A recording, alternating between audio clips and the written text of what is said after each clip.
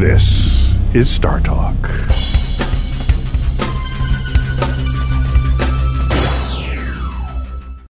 Welcome, one and all, to Star Talk All-Stars, and I'm your all-star host of the evening, Seth Shostak. Senior astronomer at the SETI Institute, that's S-E-T-I, almost my name, but that's coincidence.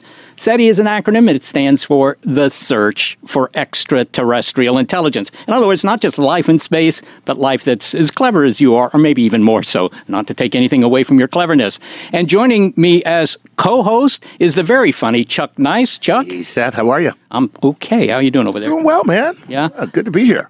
Are you interested in planets? I'm interested in this one planet that we're on. I'm definitely interested in that. But no, I think it's very exciting to actually talk about the planets that we know. The fact that there may be, 600 million, was that the last figure that I heard? It could be 600 million Earth-like planets somewhere in the entire galaxy. I'm not sure if that's... Well, it may be more than that, but we're going to hear about that from our guest. Awesome. And our guest is Jason Wright, and he's an associate professor of astronomy, a member of the Center for Exoplanets and Habitable Worlds, and he works at Penn State University in State College, Seth. Pennsylvania. Hey, Jason, how you doing? I'm doing really well. Listen, I'm let's actually coming to you from Aspen, Colorado, of all places at the moment. Really? Well, that's just a terrible place. I don't know. Yeah, I know. It's rough. Why you'd want to be up there. No, it just sucks to be you, right? Exactly. Well, you got your skis? A little early for skis. A little early for that's hiking. Hiking is good. Well, what we want to know from you is what's the status of planets, not around our own sun, but around other suns. And, one of the big news items recently was the discovery of a planet that may end up being the closest planet to us of any of them that aren't in our own solar system, Proxima b. Tell me a little bit about Proxima b. Right, that is big news. So there's no maybe about it. This planet is definitely the closest planet to the sun that's not orbiting the sun. So the star is called Proxima. We used to always call it Proxima Centauri, which is just Latin for the closest thing in the constellation of the Centaur. But now we know that it's actually the very closest star to the sun anywhere. So its planets really are the closest. So we've been finding planets around other stars in the galaxy for a little over 20 years now. And thanks to space missions like the Kepler Space Telescope, we now know of thousands of planets in the galaxy. And this one, though, is different. It's special because it's really our neighbor. And so we're going to be studying this one in particular because it's right there forever, basically. And we're going to be wondering about it and how to get there and what we can learn about it. Well, you say it's the closest one. I mean, maybe we ought to give them a number for that. How far away is it? So stars are really, really far away, to get technical about it. This one being close is a little over 4 light years away. So if you could ride on a light beam, then it would only take you 4 years to get there. So in cosmic terms, they're our neighbors. They're right next door. Yeah, but I can't ride on a light beam. Yeah, I would love to ride on a light beam, as a matter of fact. That's going to be the name of my next album, Riding on a Light Beam with Chuck Nice. That's nice. So give us an idea of 4 light years. Let's break that down into human terms. How long would it take us to get there? Well, if we got our best rockets, launched a probe into interstellar space, and we've done this before, so we know we could do that. Let's see, it would take something like 100,000 years to get there, maybe tens of thousands of years if we went really fast. Yeah, I figure about 100,000 is right. I mean, that's a long time to be eating peanuts off your lap in the middle seat, right? So 75,000 years to get there. Yeah, but it isn't to say that you couldn't get there faster. I mean, if you don't want to go yourself and you just want to send some sort of object, maybe the size of a silver dollar or something like that, to Proxima, you could do that faster, couldn't you? Well, in principle, right. I mean, this used to be all science fiction, but, recently people have thought hard about this. There's a project called Breakthrough Starshot, which is trying to figure out how to do exactly that. So there's this old idea that if you gave a spaceship a sail, a light sail, so just like a big parachute or something, and then you shot a really powerful laser beam at that parachute, you could accelerate something really fast. And it takes a really powerful laser beam to launch something that could have a person in it. But if you only wanted to launch like a tiny little microchip, or something like that, something that weighs less than a raisin, then you would only need a superpowered laser about a square kilometer across. Well, that's a very modest requirement, isn't it? I know. Yeah. Okay, well, let's get back to those planets if we could, Jason, because, Chuck over here figures there are 600 million kind of Earth-like worlds, cousins of the sun in our own galaxy. Now, obviously, we haven't found that number of planets, right. but give them the number. I mean, how many planets out there are not just kind of worthless planets like Neptune, Uranus, those guys, but might be the kind you'd want to build condos on, or the kind where you might have oceans, atmospheres, that kind of thing. Beachfront property is what we're talking about here, Jason. Right. You want to see water on that thing. Someplace That's right. you would want to visit. Well, let's see. There's about 100 billion stars in the Milky Way galaxy, and we now know that most or all of them have planets. Mm-hmm. And so right away we know that we've got many hundreds of billions of planets in the Milky Way galaxy. And some fraction of them, like 10 or 20%, probably have about the temperature that you would need for liquid water. And so we're talking about tens of billions of planets in the Milky Way that could. Wow. And we like those planets that might have liquid water because we want to study them and figure out if they do have liquid water or whatever. So yeah, there's a lot of property out there to be claimed. Look at that. So I mean, what you're saying, if there are tens of billions of planets that are sort of like the Earth, the possibility that this is the only place where anything interesting is happening, if you think anything interesting is happening here, right? Yeah, right. I mean, that would make us pretty special, wouldn't it? If they were right, if none of them had life like life on Earth, yeah, that would make Earth, fantastically unique. 1 in 10 billion or something like that. That would be maybe very surprising. Yeah, but is it possible too? I mean, when you think about, if you were just to play Earth out to its logical conclusion, which is the sun will expand and burn us off to a crisp. Is it possible that has already happened? So there's been life, but it's expired because, of course, that's what all life does at some point. So is how would we be able to find that signature, or is that if the idea is to find life first and then you can draw those conclusions? Well, it's true. There's got to be a lot of planets out there that used to be able to have liquid water on it. And by the way, the term we use, we say that the planet's in what's called the habitable zone. Right. That just means it's far enough from its star so that it's not boiling all the water away, but right. it's close enough to the star that it's not just an ice ball. So when planets are in that habitable zone, that's where we think we'd see this liquid water. And so certainly there are planets that used to be in habitable zones of their stars, but something happened, like the star got big and blew up, or burned out, or one of the things stars do, or something might have happened to the planet in its orbit.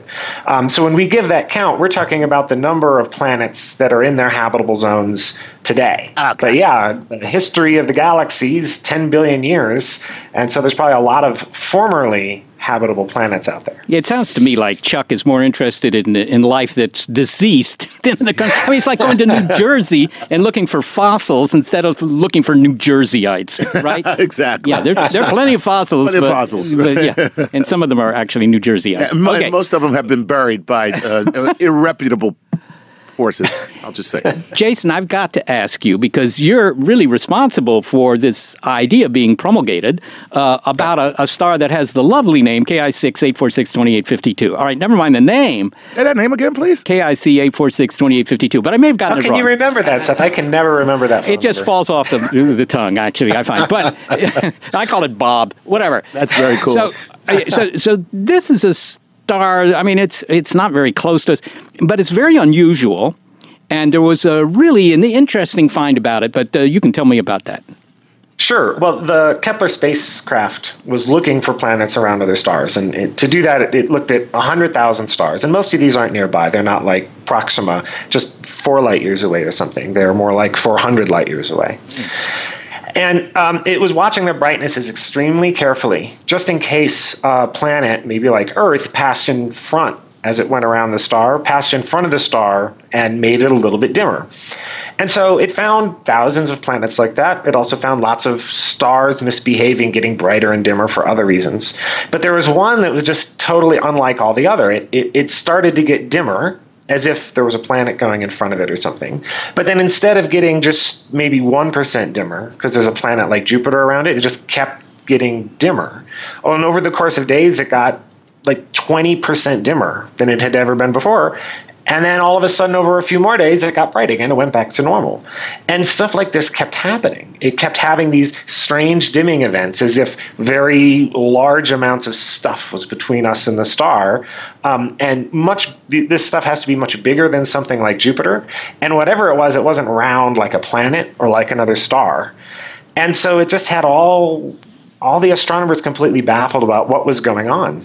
Well, we don't have too much time, but tell me, what are the possibilities? I mean, a star getting dim like that, it's unprecedented.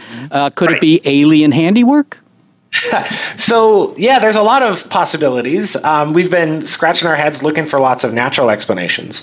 But one thing that I noticed is that there was a guy named Luke Arnold who published a paper before Kepler launched. And he said, hey, if there are advanced civilizations, they might build giant things in space, maybe to collect lots of energy, like solar panels or something. If that's true, then those pass in front of the star. Kepler would see that happen, and it wouldn't look like a planet. It would look like something we totally didn't understand. So when this star was discovered, I said, hey, this guy Luke Arnold, he said we might see this, and if we do, that we should be on the lookout. It could be solar panels. So could be. We're not out of all of our other ideas, but that one's definitely out there now. Okay, I got to ask you, this is just the last question, really quick now, Jason.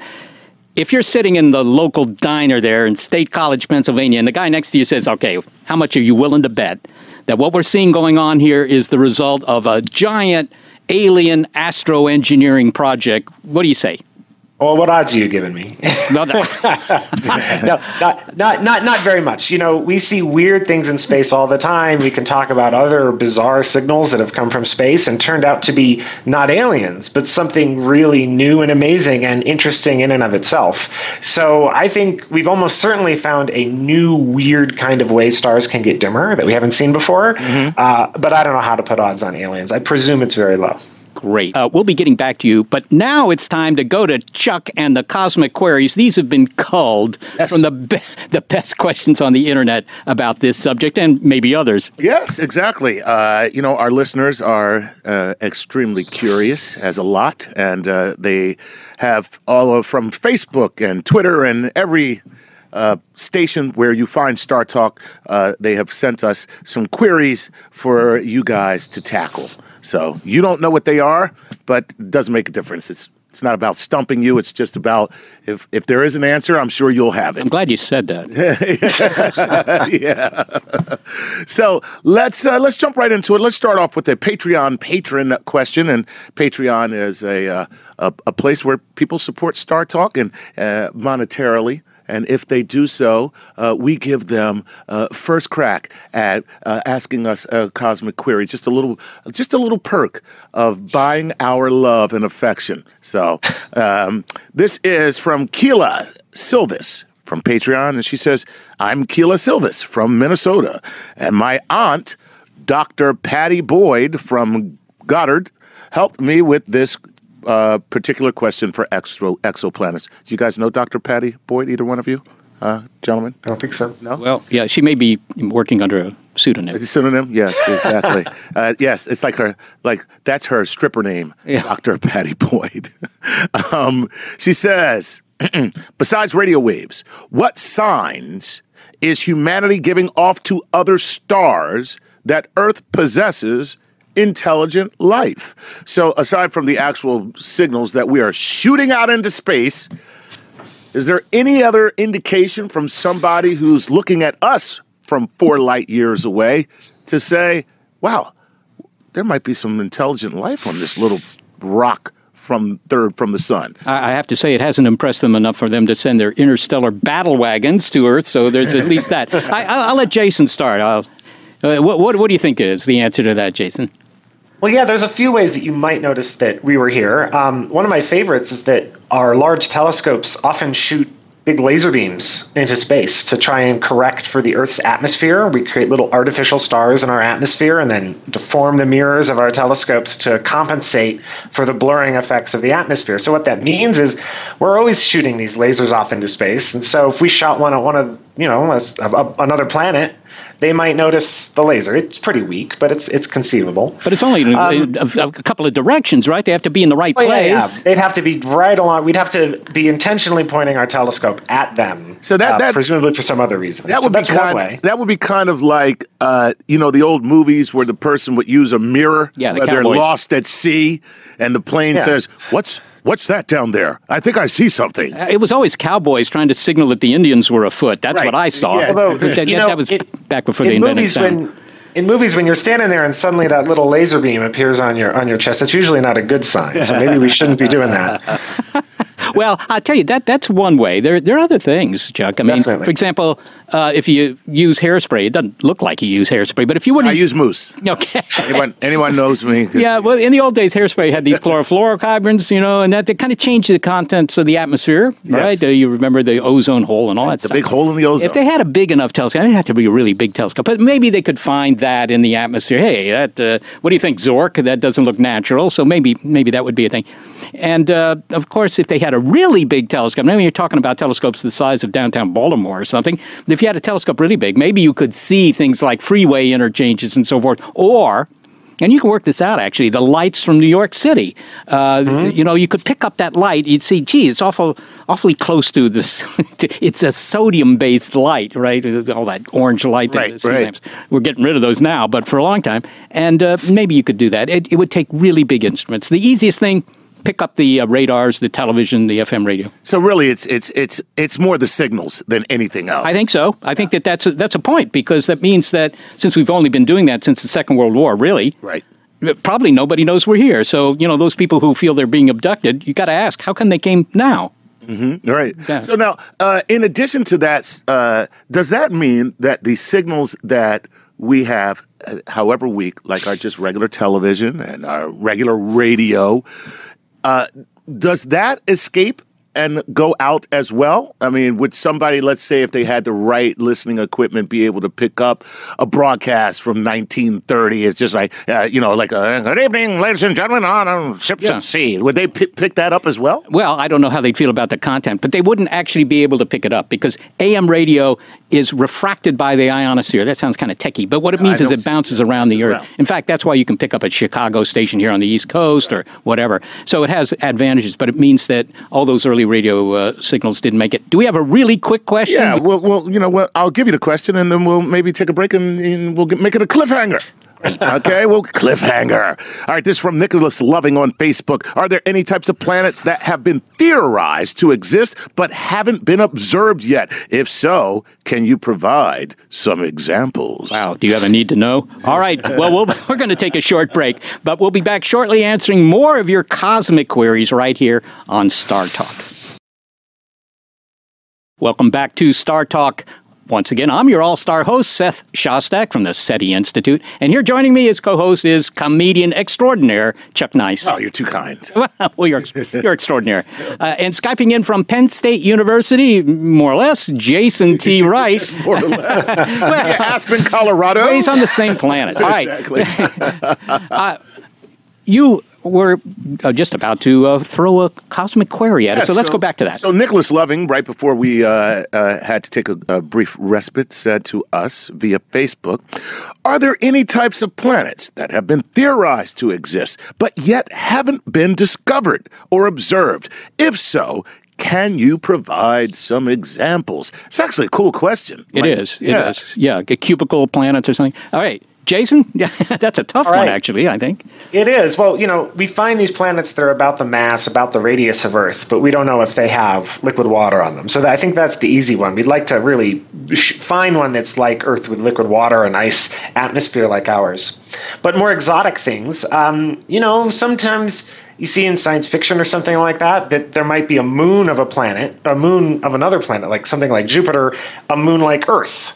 And so we haven't actually found any planet-sized moons around bigger planets yet. And that's something that people are looking for, and that would be really exciting to find. We haven't found any binary planets, so two planets orbiting each other. That's been theorized. It could happen, but we haven't seen any of those.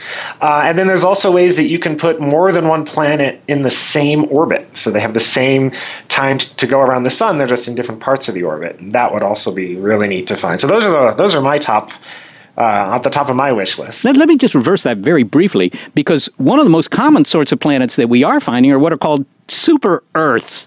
It sounds like they wear capes. Super Earths. But we don't have one in our own solar system. There's no super Earths here. We have ordinary Earths. Yeah. What's a super Earth, and why is it so new? And why are they so common? Yeah, well, I'll take it one at a time. So in the solar system, we have what we call the terrestrial planets that are mostly rocks and metals like Mercury, Venus, Earth, and Mars, and they're all pretty close to the sun. And then farther out, we have the giant planets, the gas giants Jupiter and Saturn, and then the ice giants Uranus and Neptune. So we always figured those are the three kinds of planets. And sure enough, we find lots of gas giants. We find lots of things that are presumably ice giants. But it turns out there's an in-between kind of planet that, and we're not really sure, is it a sub-Neptune? Is it just an ice not quite so giant? Or is it a super Earth? Not meaning it's much better than we are, just that it's much larger and more massive than the Earth. And so one of the surprises that's come out of these searches is that there are a lot of them. In fact, there are a lot more super Earth / sub-Neptunes than there are ice giants and gas giants. So one of the most common kinds of planets in the galaxy, we don't have a single example that we know of in the solar system. And interestingly, Proxima b, just next door, is a little more massive than the Earth. So the very closest exoplanet turns out to be exactly one of this class. Super Earths. All right. Super Earth. Yeah. All right. Prepare yourself. Okay. Well, that's a great answer. Let's move on to Benjamin Bottoms, which I just picked his name because his name is Benjamin Bottoms. Oh. I don't know why I find that very... Not Benjamin Buttons. Yeah, not Buttons, but Bottoms. And I don't know why I find that so incredibly entertaining. But I just want to keep saying Benjamin Bottoms for some... I'm sorry. I'm so juvenile. Well, so what's the bottom line here? Exactly. Here we go. Benjamin from Facebook says this. I would still love to know what SETI and NASA have been doing about seeing what flora and fauna will adapt and what will change under the effects of hypergravity, including higher masses found with Proxima Centauri and other exoplanets. I hope to do my own research on this, though doing it with minimal resources. Right. In other words, he's no different from us, actually, in that regard, at least. But so anyway, how would the development of flora and fauna be affected by stronger gravity on exoplanets? Maybe a super Earth. So you got a super. Well, let me just start. But I obviously turn this to Jason. The gravity of a planet doesn't change very rapidly when you make the planet a little bit bigger, a little bit smaller. If I remember my high school physics correctly, I think it scales as the radius, more or less. So, in fact, if all the other things being equal, if you had a planet that's 50% larger in diameter than the Earth, and maybe the Proxima b planet is like that, or 20% or something like that, then the gravity, it's a little stronger. And instead of weighing 150 pounds, you'd weigh 230 pounds or something like that. I don't know that would change things terribly much. I mean, the range of weights that we have, even as it is, certainly encompasses those kinds of changes. So hypergravity, I don't know what you mean by that. 100 times the gravity of Earth, you're not going to find that on a planet, but I think you'd keep low to the ground. Jason, what would you say? No, I agree with you. We don't expect the gravity to be too much higher. I suppose you could put plants and things in centrifuges and subject them to high G-forces and see how they do. But the topic of how Earth life in particular might adapt to other situations is actually one of considerable research. NASA funds a lot of research into what are called extremophiles. That's Earth life that really thrives or lives at all, in fact, in very extreme environments. So very hot environments, very cold environments, water that's extremely saline, very acidic environments. And the idea is, to what degree can life as we know it exist in environments as we don't know it? Like, could we have algae that live on Mars, for instance? And that's hopefully going to give us an idea of what sorts of planets are amenable to life as we know it, so that we know where to point our telescopes and try and find it. So what you're saying is having increased gravity may be the least of your problems. Yes. Yeah. It may not be attractive, but of course it will be attractive. Chuck, you're on for another question here. Okay, let's go to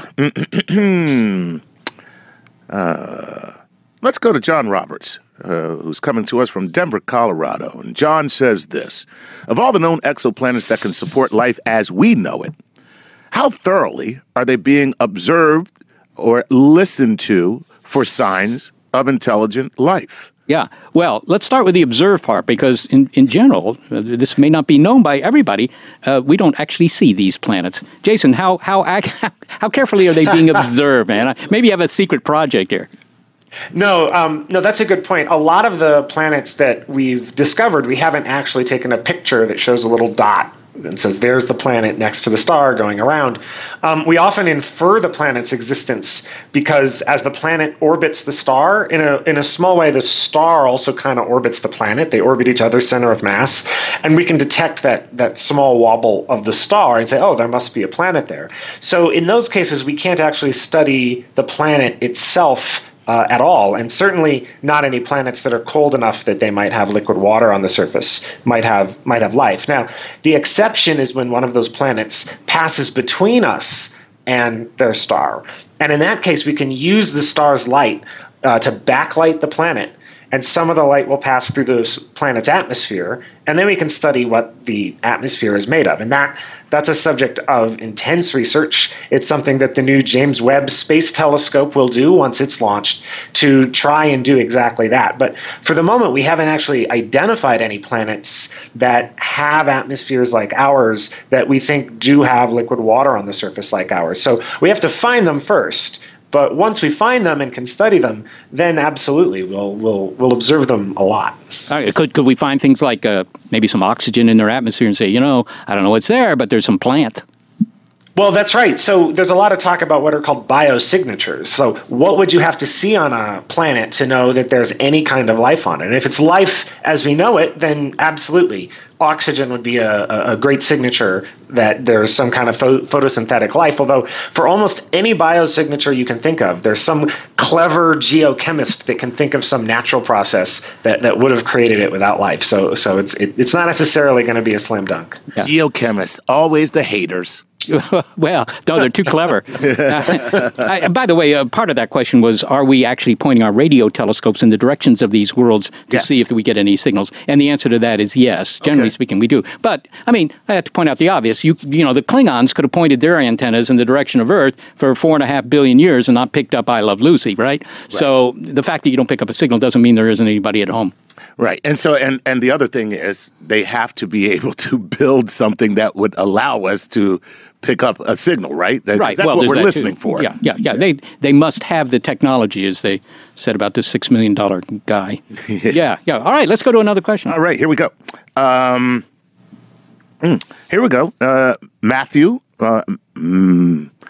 Mellerin. Okay, Matthew, I think I got your name right. Matthew Mellerin says this: if an alien signal is detected by SETI, how much time would it take before SETI, as a team, can confidently determine that the signal is legitimate? And sorry, that's from Eric Coronado. Oh, sorry. I guess Matthew wasn't actually. Matthew, I'm sorry. I'm not going to read your question. Stop. Oh, you just lost a listener there. Sorry, Matthew. Right. No, I'm going to get to your question next, Matthew. So that's a great question, though. What is the protocol? Yeah. What exactly is the Well, there is a protocol. Everybody asks about the protocol. It sounds kind of evil to me, frankly, but there is a protocol, and it's like 3 typewritten pages or something. It's just a gentleman's agreement. It has no force of law. Nobody stands behind it. Nobody's going to, men in black are going to show up and enforce it. They're not going to do that, right? It would be maybe better if they did, because I'm a little disappointed now. Yeah, there will be some budget somewhere for this to work, right? Agent J to show up and give us the scoop. I keep waiting to see Will Smith walk into the office, but he hasn't done that. No, what it says is this: if you find a signal that looks like it's the real deal, the first thing you do is confirm it to make sure that it's real. And that's, of course, the basis of this question. How long does that take? The second thing you do is you tell everybody. And the third thing you do is you refrain from sending anything back. Hi, we're the Earthlings. Something like that without sort of international consultation so nobody feels that that's a bad idea.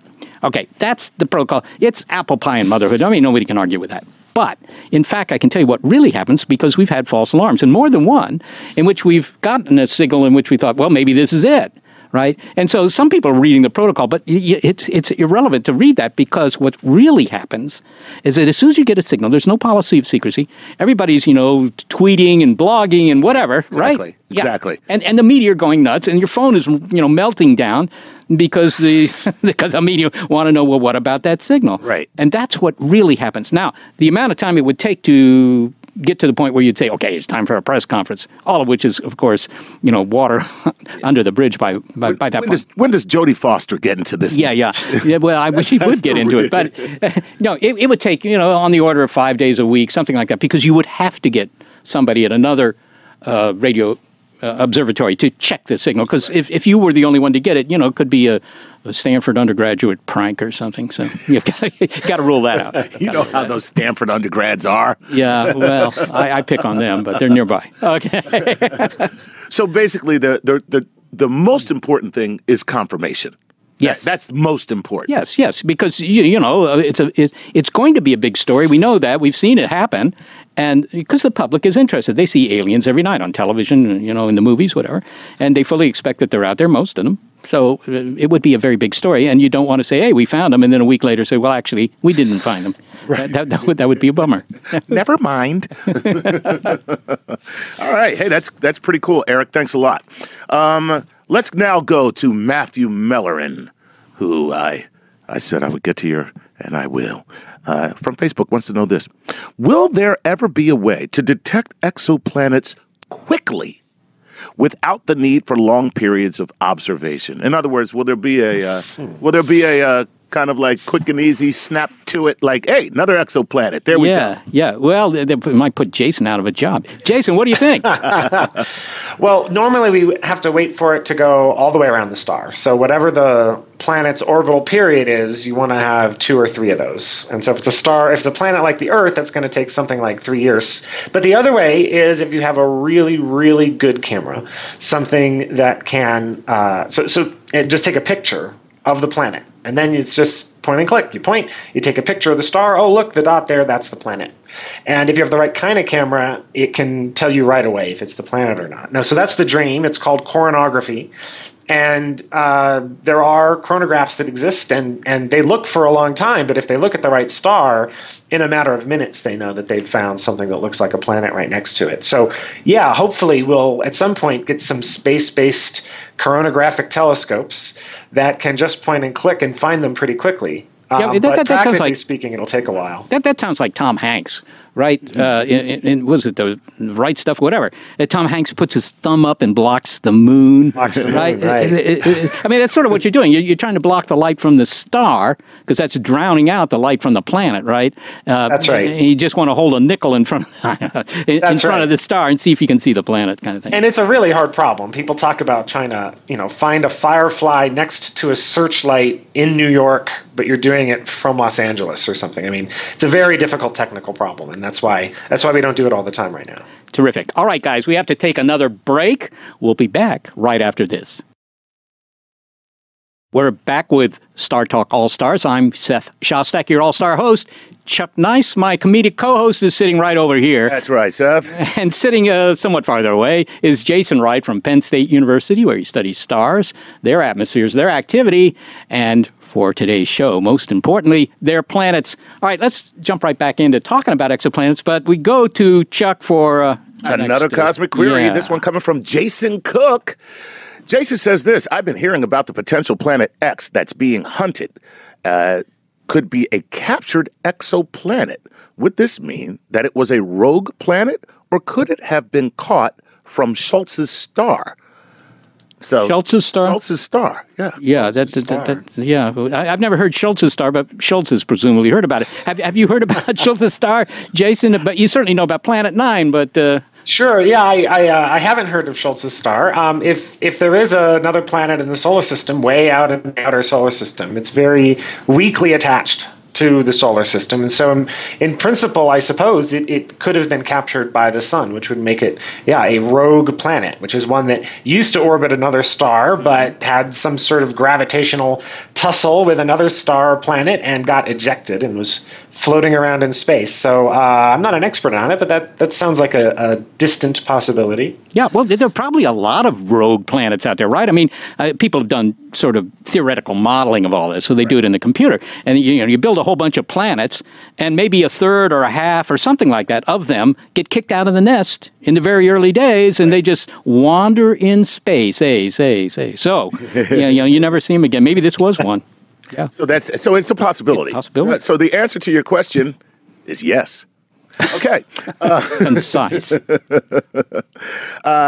Here we go. This one from Tom Donovan says this: of all the stars we can see with the naked eye, which are stars in our galaxy and which are galaxies outside of the Milky Way? What percentage of the stars we see are individual stars, and what percentage are actual galaxies? Right. I think that's a fairly easy one, at least if you're in the northern hemisphere, even if you're in the southern hemisphere. Jason, you want to take that? Go ahead. Sure. Yeah, they're all stars in the Milky Way galaxy. Anything you can see with the naked eye. There are a couple examples of other galaxies, but they don't look like stars. They look like these fuzzy blobs. Right. So in the northern hemisphere, you can see the Great Galaxy in Andromeda, and from the southern hemisphere, with your naked eye, you can see the large and small Magellanic Clouds, and those are other galaxies near the Milky Way. Yeah. Nice. So everything you see is a star. Everything is a star. It's like Hollywood, right? So and by the way, this is something I found interesting when I first learned about it.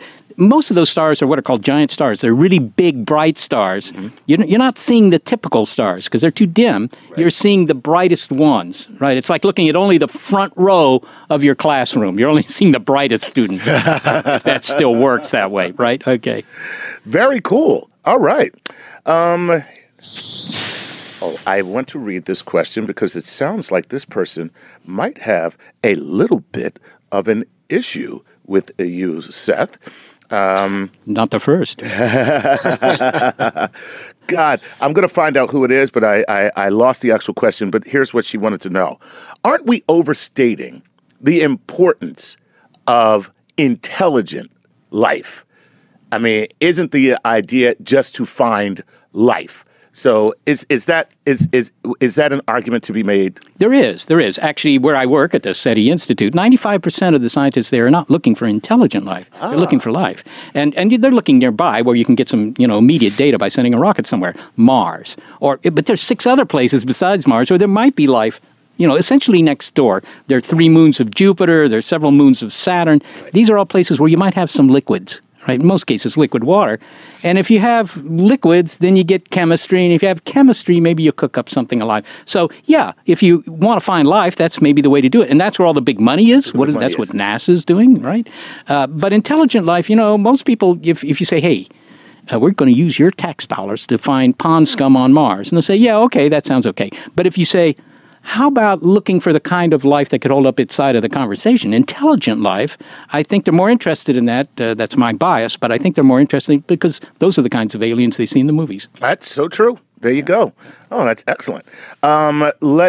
Let's listen to Joe Cumming. He says, life as we know it is carbon-based with a lot of hydrogen, oxygen, and nitrogen mixed in. Is it possible that life could have a different elemental makeup in a world where other elements may be more suitable for reactions that lead to life? Sounds like a perfect question for our astrochemist Jason Wright. Yes, Jason. All right. Well, I'm a little weak on the astrochemistry, but absolutely. I mean, this goes back to science fiction. On Star Trek, they had the Horta, the silicon-based creature that they encountered. So we definitely try to keep an open mind about what life could be like, that it doesn't have to be carbon-based. Maybe it doesn't even have to be on the surface of a planet. I mean, there's old stories about, the dark cloud, the black cloud in space that is itself intelligent. So it's good to keep an open mind. On the other hand, we also have to tell the engineers that build our telescopes and instruments what it is we think we're looking for. And we can't just say, look for anything out of the ordinary. They need parameters. So we generally start start with looking for carbon-based life. But it's true that, for instance, silicon is really common on a lot of planets, and so absolutely we should think about that too. Yeah, actually, Isaac Asimov, the famous writer, right, he was a chemist by training, and he actually wrote a paper in which he investigated what other elements in the periodic table, right, could form the basis for life, and silicon is the best, but really none of them work as well as carbon. The fact that we're carbon-based isn't so much an accident, I think. Right, it's because it works, and most likely, I mean, nature does what works best, right? Yeah, well, it'll do that sooner, and then as soon as you have one kind of life on a planet, probably it beats all comers. There you go. All right, good question, though. Here's one from Gabrielle Keegan, who wants to know this. Gabrielle says, this is basically for you, Seth. What kind of signal is SETI searching for? So do you know what you're looking for when you're listening? Well, we have to guess. I mean, it's very analogous to what we just heard about, how do you build a telescope to look for the signs of life. We look for simply a lot of energy at one spot on the radio dial. Okay, so it's what's called a narrowband signal. And all that means is it's a signal sort of like you would pick up on your car radio. You're tuning the dial, trying to get that country and western station. I know that's what you listen to, Chuck. You know it is. Right. And you just hear static, and then you hear squeal, and then there's the station. And it's the fact that station's at one spot on the dial, 8, 10 kilohertz, or whatever it is, that that's a transmitter. So we're not worried about whether they're sending us the value of pi or the Fibonacci series or prime numbers or any of the things that they do in the movies. We just want to find a signal that's at one spot on the dial. That turns out to be a lot easier than worrying about what the message may be. So that's what we look for. If you find that, you can be sure that somebody will have the capability of building a much bigger instrument and going back and saying, well, are they saying anything? Is there a message? That sort of thing. Gotcha. So it really is just a signal. Right. You just want to see the on-the-air sign is lit. Exactly. Yeah. Cool. Now it's time for the lightning round. It sounds dangerous. And it sounds dangerous. So lay it on us there, Chuck, and let's Yeah, this is really where we'll move and try to answer as many questions as quickly as possible. And you will let us know when you are finished answering by hitting a little bell. All right. Right? Okay. So here we go. From Chaz Murray. Chaz Murray wants to know this, not necessarily about SETI or XOPs, but what is being done to detect and avoid incoming objects that could really hurt us? So does SETI do anything with that in terms of... Yeah, we have some asteroid experts, so they worry about it. There are two problems. One, you got to find them, and if you find one that has your name on it, it's headed our way, you got to deflect it. And there has been research on both of these. I can tell you, if this will make you sleep better at night, that you don't have to worry about really big ones hitting. There's something that could take out, downtown Manhattan, but those we don't know about yet, but we're working on it. Okay, all right. And no, I'm not going to sleep better. Sorry to let you know, that didn't comfort me at all. Maybe medication. Thinking of the destruction of downtown Manhattan. All right. And good night, Chuck. All right. Jason Watson wants to know this. Once you go alien, do you go back? All right, that's good. I think I'll leave that for the other Jason. No. Well, I do most of my research on stars and exoplanets and stuff, but I've started to do a lot of work with SETI and thinking about these projects. So, you could go back and work on the other stuff. Okay, all right. Leon Gold from Twitter says this. How could we detect the presence of intelligent life on an exoplanet? So, I mean, it's. Well, I would point one of Seth's radio telescopes at it and look for their signals. And I think earlier we talked about, you might find something weird in the atmosphere, like a chlorofluorocarbon that could only be created artificially. Yeah. Gotcha. That's the thing. I mean, maybe they'll send a rocket with their encyclopedia in it and it just lands in a field somewhere. Doubtful, but.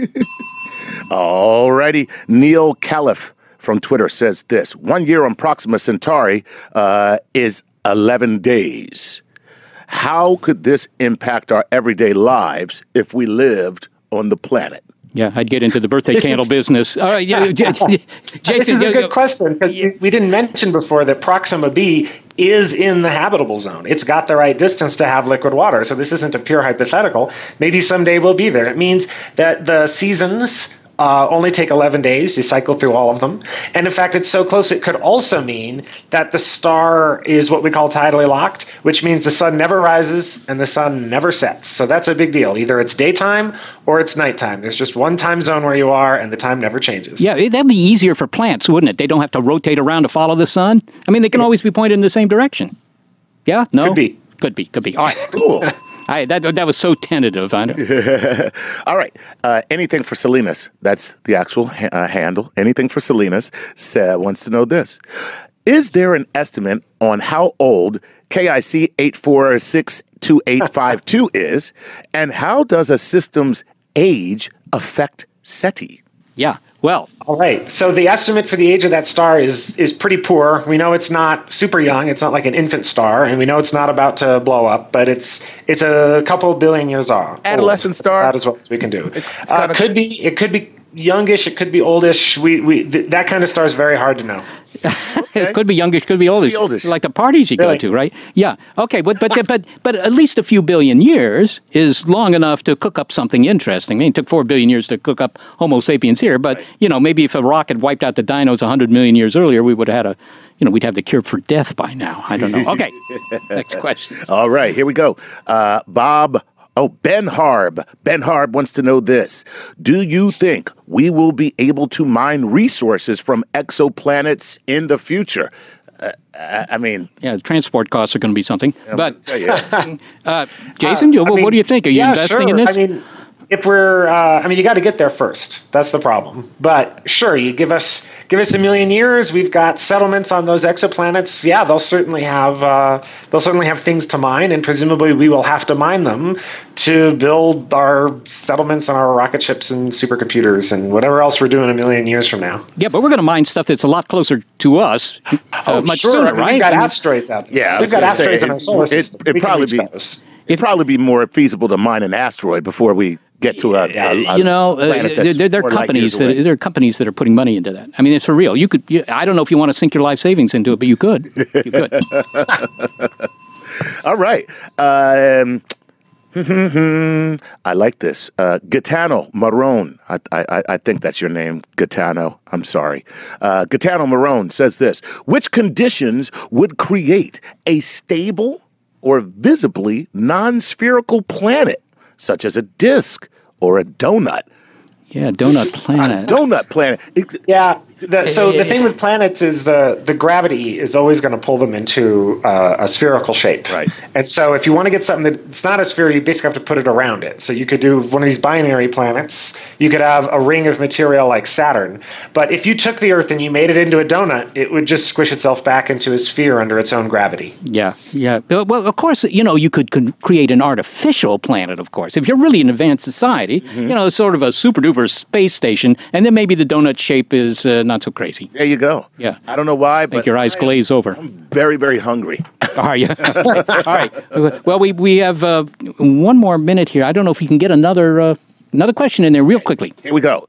What is the biggest for humans? What is the biggest a habitable planet could be, or really the smallest for us to be there? Yeah, real quick. So if you've got a planet like the Earth, it's going to be a little smaller than the Earth or a little bit bigger than the Earth. But if you get too much bigger, it's probably not made of rocks. It's probably made of gas and ice, and that wouldn't be very habitable.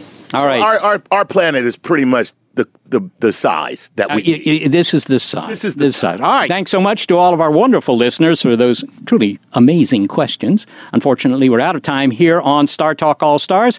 Thanks to Chuck Nice for co-hosting tonight. It's a pleasure. Reading all those great questions. And to Jason Wright for sharing his wisdom with us. Thank you, Jason. Pleasure. I'm Seth Shostak. I suggest to you that you might want to check out Big Picture Science. You can find it on all the usual podcast locations, and it may be on your local radio station as well. This is Seth Shostak. I've been your Star Talk All Stars host, and as always,